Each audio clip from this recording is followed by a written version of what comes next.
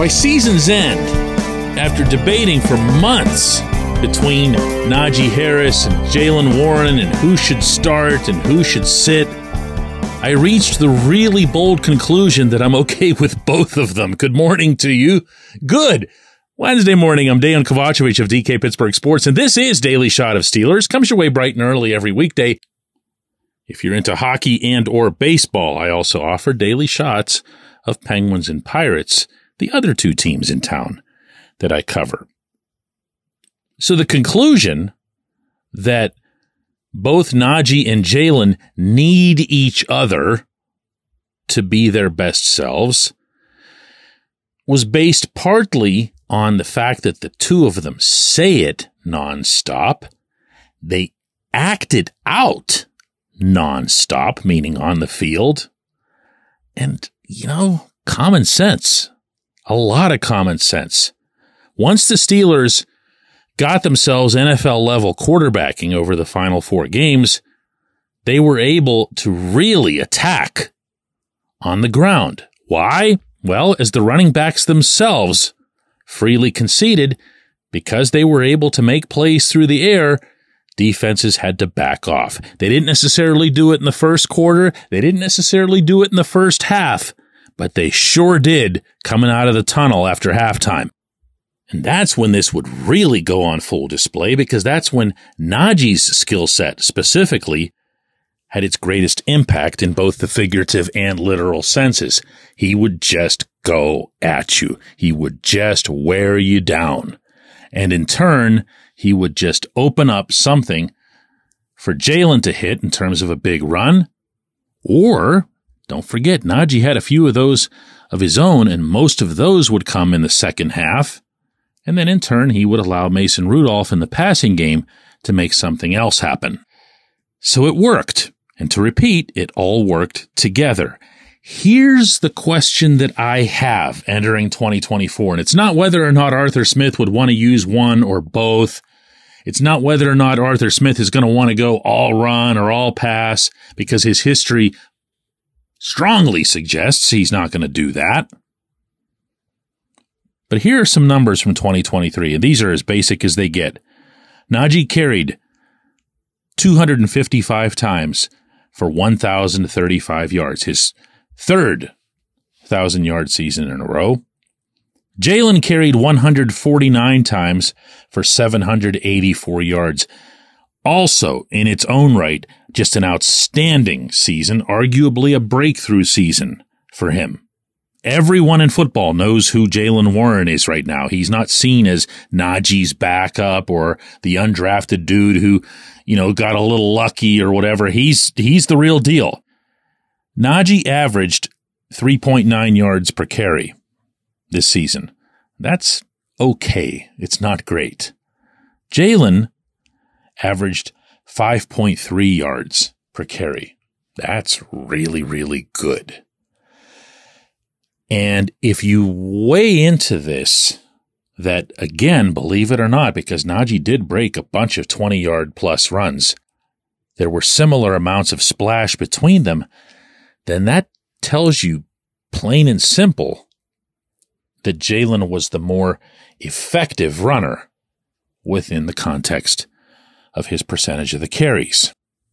So tell me, please, why Smith wouldn't entertain the possibility of switching the two around. Is it because Mike Tomlin sees, and maybe fairly so, that Najee is the type who will have a bigger impact on the overall game and in terms of wearing down the opponent by getting more carries, or even just more carries at a certain stage of the game?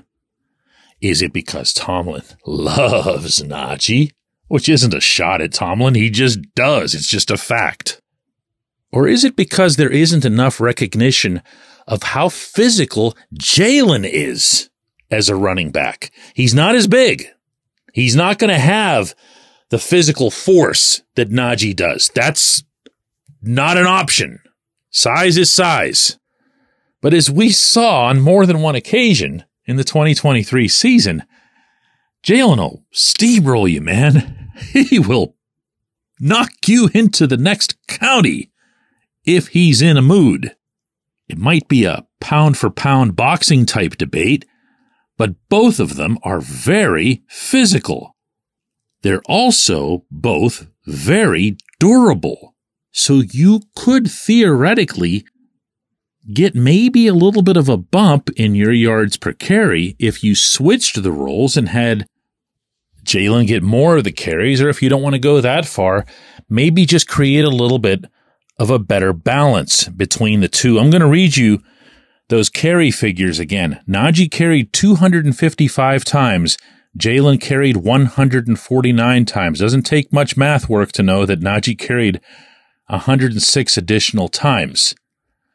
That's a lot of difference between two running backs who don't have a lot of difference between them.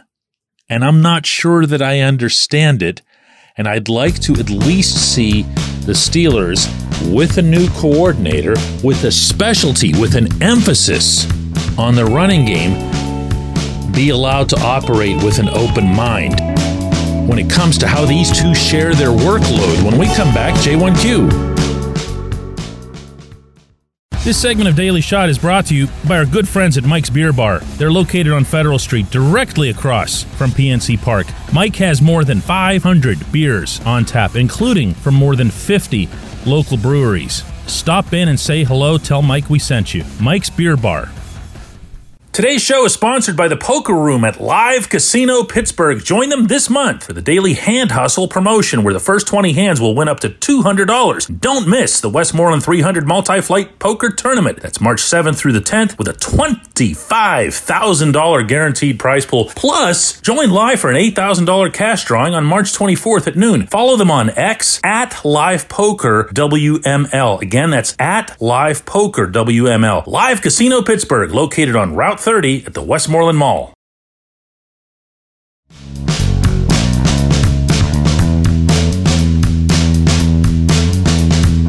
Today's J1Q comes from Rob, and it might be my favorite of the young year to date. He asks, very simply, why does no one believe in Mark Robinson? I love this, and I want to take this question, and maybe even if I do a decent and fair job of answering it, the response, and just kind of house it, store it away until the coming preseason when Robinson just wrecks everybody and everything, and we all wonder why he's not on the football field more often. To begin, Rob, Robinson has at least one believer, and you're listening to him right now.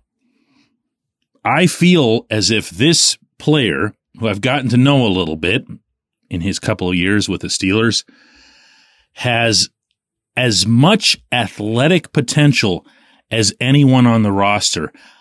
I feel as though he can rival Nick Herbig when it comes to potential, meaning among the younger guys.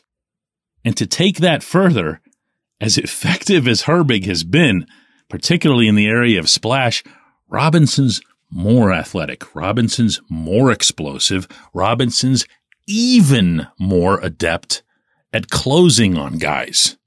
Robinson is a complete, I say this respectfully, freak when it comes to closing on guys. I'm going to revisit a conversation that I shared with you back in January with Elandon Roberts. This was in Baltimore. Roberts was telling me in an almost emotional tone how much Robinson reminds Roberts of himself whenever he was younger. He had been seen by a lot of people throughout the NFL as being a little too raw, a little bit too on the edge, not enough in control. And as Roberts acknowledged for me, as a young linebacker at a position, meaning specifically on the inside, that's been changing a lot over the past 7-8 years, he found himself tasked with trying to manage how to cover people and how to move forward and how to move backward, while at the same time maintaining that drive, that really sharp element to his game that you saw all season long.